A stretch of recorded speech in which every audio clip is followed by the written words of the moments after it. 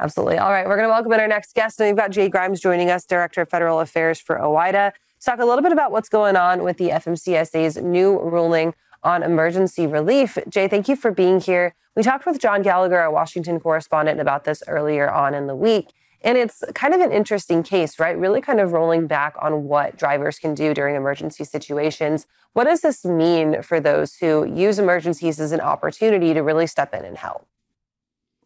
Yeah, a couple things here, and a little bit of kind of an unforeseen rulemaking from the agency, considering that we always hear them say that there's no evidence of decreased safety during emergency periods and when these emergency exemptions are granted. And I think earlier this year, they put out a proposal that would do a couple different things. It would narrow the scope of the emergency relief that is granted from all the federal motor carrier safety regulations, parts 390 through 399, to really just focus on hours of service, which generally is the regulation that drivers are going to need the emergency relief from to deliver these supplies in a timely fashion. But kind of one thing we had a really major concern with was reducing this 30-day window down to an automatic 5-day window, which we thought was way too short considering some of the nature of these exemptions, which can last weeks on end. We also thought that there would be a lot of confusion in such a short window for the agency to grant and extend the exemption periods there. Given such a short window. The final rule came back, maintained the narrow scope of relief, just to hours of service, and did a little better moving back that proposed 5-day window to 14 days. But, kind of given the fact that we don't see any, more dangerous situations or increased number of crashes or accidents in these emergency exemptions, we really still question the need to kind of reduce the scope of relief and to narrow down that 30-day period to 14 days when really every minute counts in these emergency situations. Certainly, you can see that with a major hurricane or a major natural disaster that'll take a number of weeks, if not months, to try and get some recovery out. Where do you think the number should be? Yeah, we thought it should have stayed at 30, kind of given the fact that things seem to run pretty smoothly. So, we'll see if the 14 days is sufficient. This is going to publish officially tomorrow, and then will take effect 60 days after that. So, going to be in that winter season, and I'm sure there's going to be scenarios where we see regional declarations get announced, and hopefully the supplies can get there when they're needed.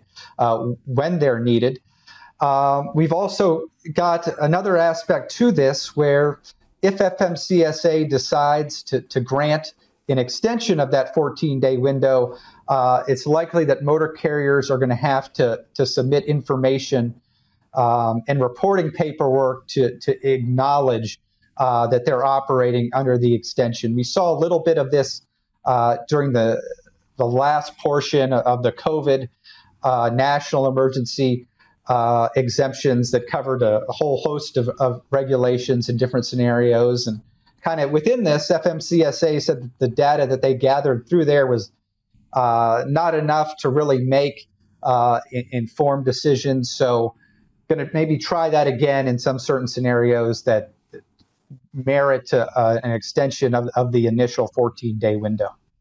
So, Jay, if I could go into the mind of the FMCSA while making this decision, I would assume that they were thinking about, okay, what about these opportunistic drivers who don't have anything to necessarily do with the emergency order, but they're just taking advantage of the fact that for 30 days, if you're in the area, you can drive without worrying about hours of service or things like that. Is there any data supporting that thought that drivers are taking advantage of this, or is it just simply a non-issue that was maybe assumed in the rulemaking that doesn't actually happen? No, there's no data that FMCSA presents to indicate that, and kind of throughout the final rulemaking, they even acknowledge that. They say FMCSA has no detailed quantitative information that suggests past or existing emergency exemptions have negatively impacted road safety.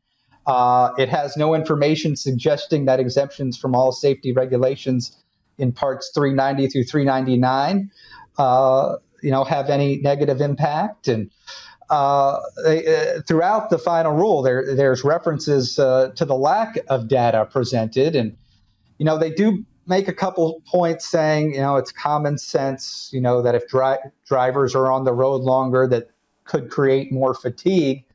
But there's not really any hard data that they allude to here in this final rule. And I think that really echoes kind of what we've been saying, all along when this was first proposed. Is this a solution in search of a problem, given the lack of data that FMCSA has? So, it's one that we're probably going to have to now wait and see what happens when it goes into effect in December, and really fingers crossed that we don't see any trucks or drivers unable to get into some of these areas where really urgent disaster relief is needed.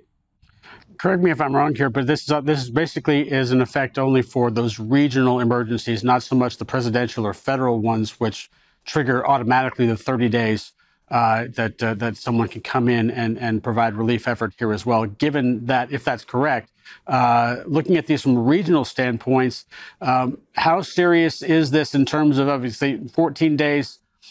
Hopefully, I think they're looking at that as saying, well, the emergency must not be that bad if the federal government isn't weighing in. Yeah, and you're correct on that. This does not apply to presidential or federal emergency declarations, but if memory serves me correct, I think that the COVID national declaration was really the only time that we've seen a national emergency declaration. So it is these regional, these state emergencies that happen all frequently, whether it's the typical ones you see are in response to weather emergencies. So those happen, quite frequently, and certainly there are instances where they last longer than 2 weeks. Especially it seems like within recent years we've had more and more severe storms there.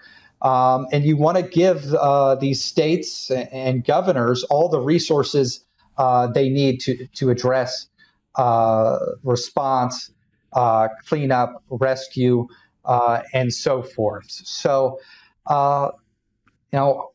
hopeful that 14 days is going to, be able to provide that. But, there's definitely going to be situations where you're going to need more time. Hopefully, and historically, FMCSA has acted efficiently to extend these regional exemptions when necessary. But now that it's down to 14 days, you do wonder if that's going to create a little bit of confusion, at least in the first few instances. And hopefully FMCSA starts tracking some data to have some tangible proof on if this actually works or not. Jay, thank you for joining us this morning. It's great to hear from you guys as always, and we'll talk to you all soon. Thank you. All right, we'll continue with lots more content coming up on FreightWaves. Now Thomas Wasson around the bend after the break.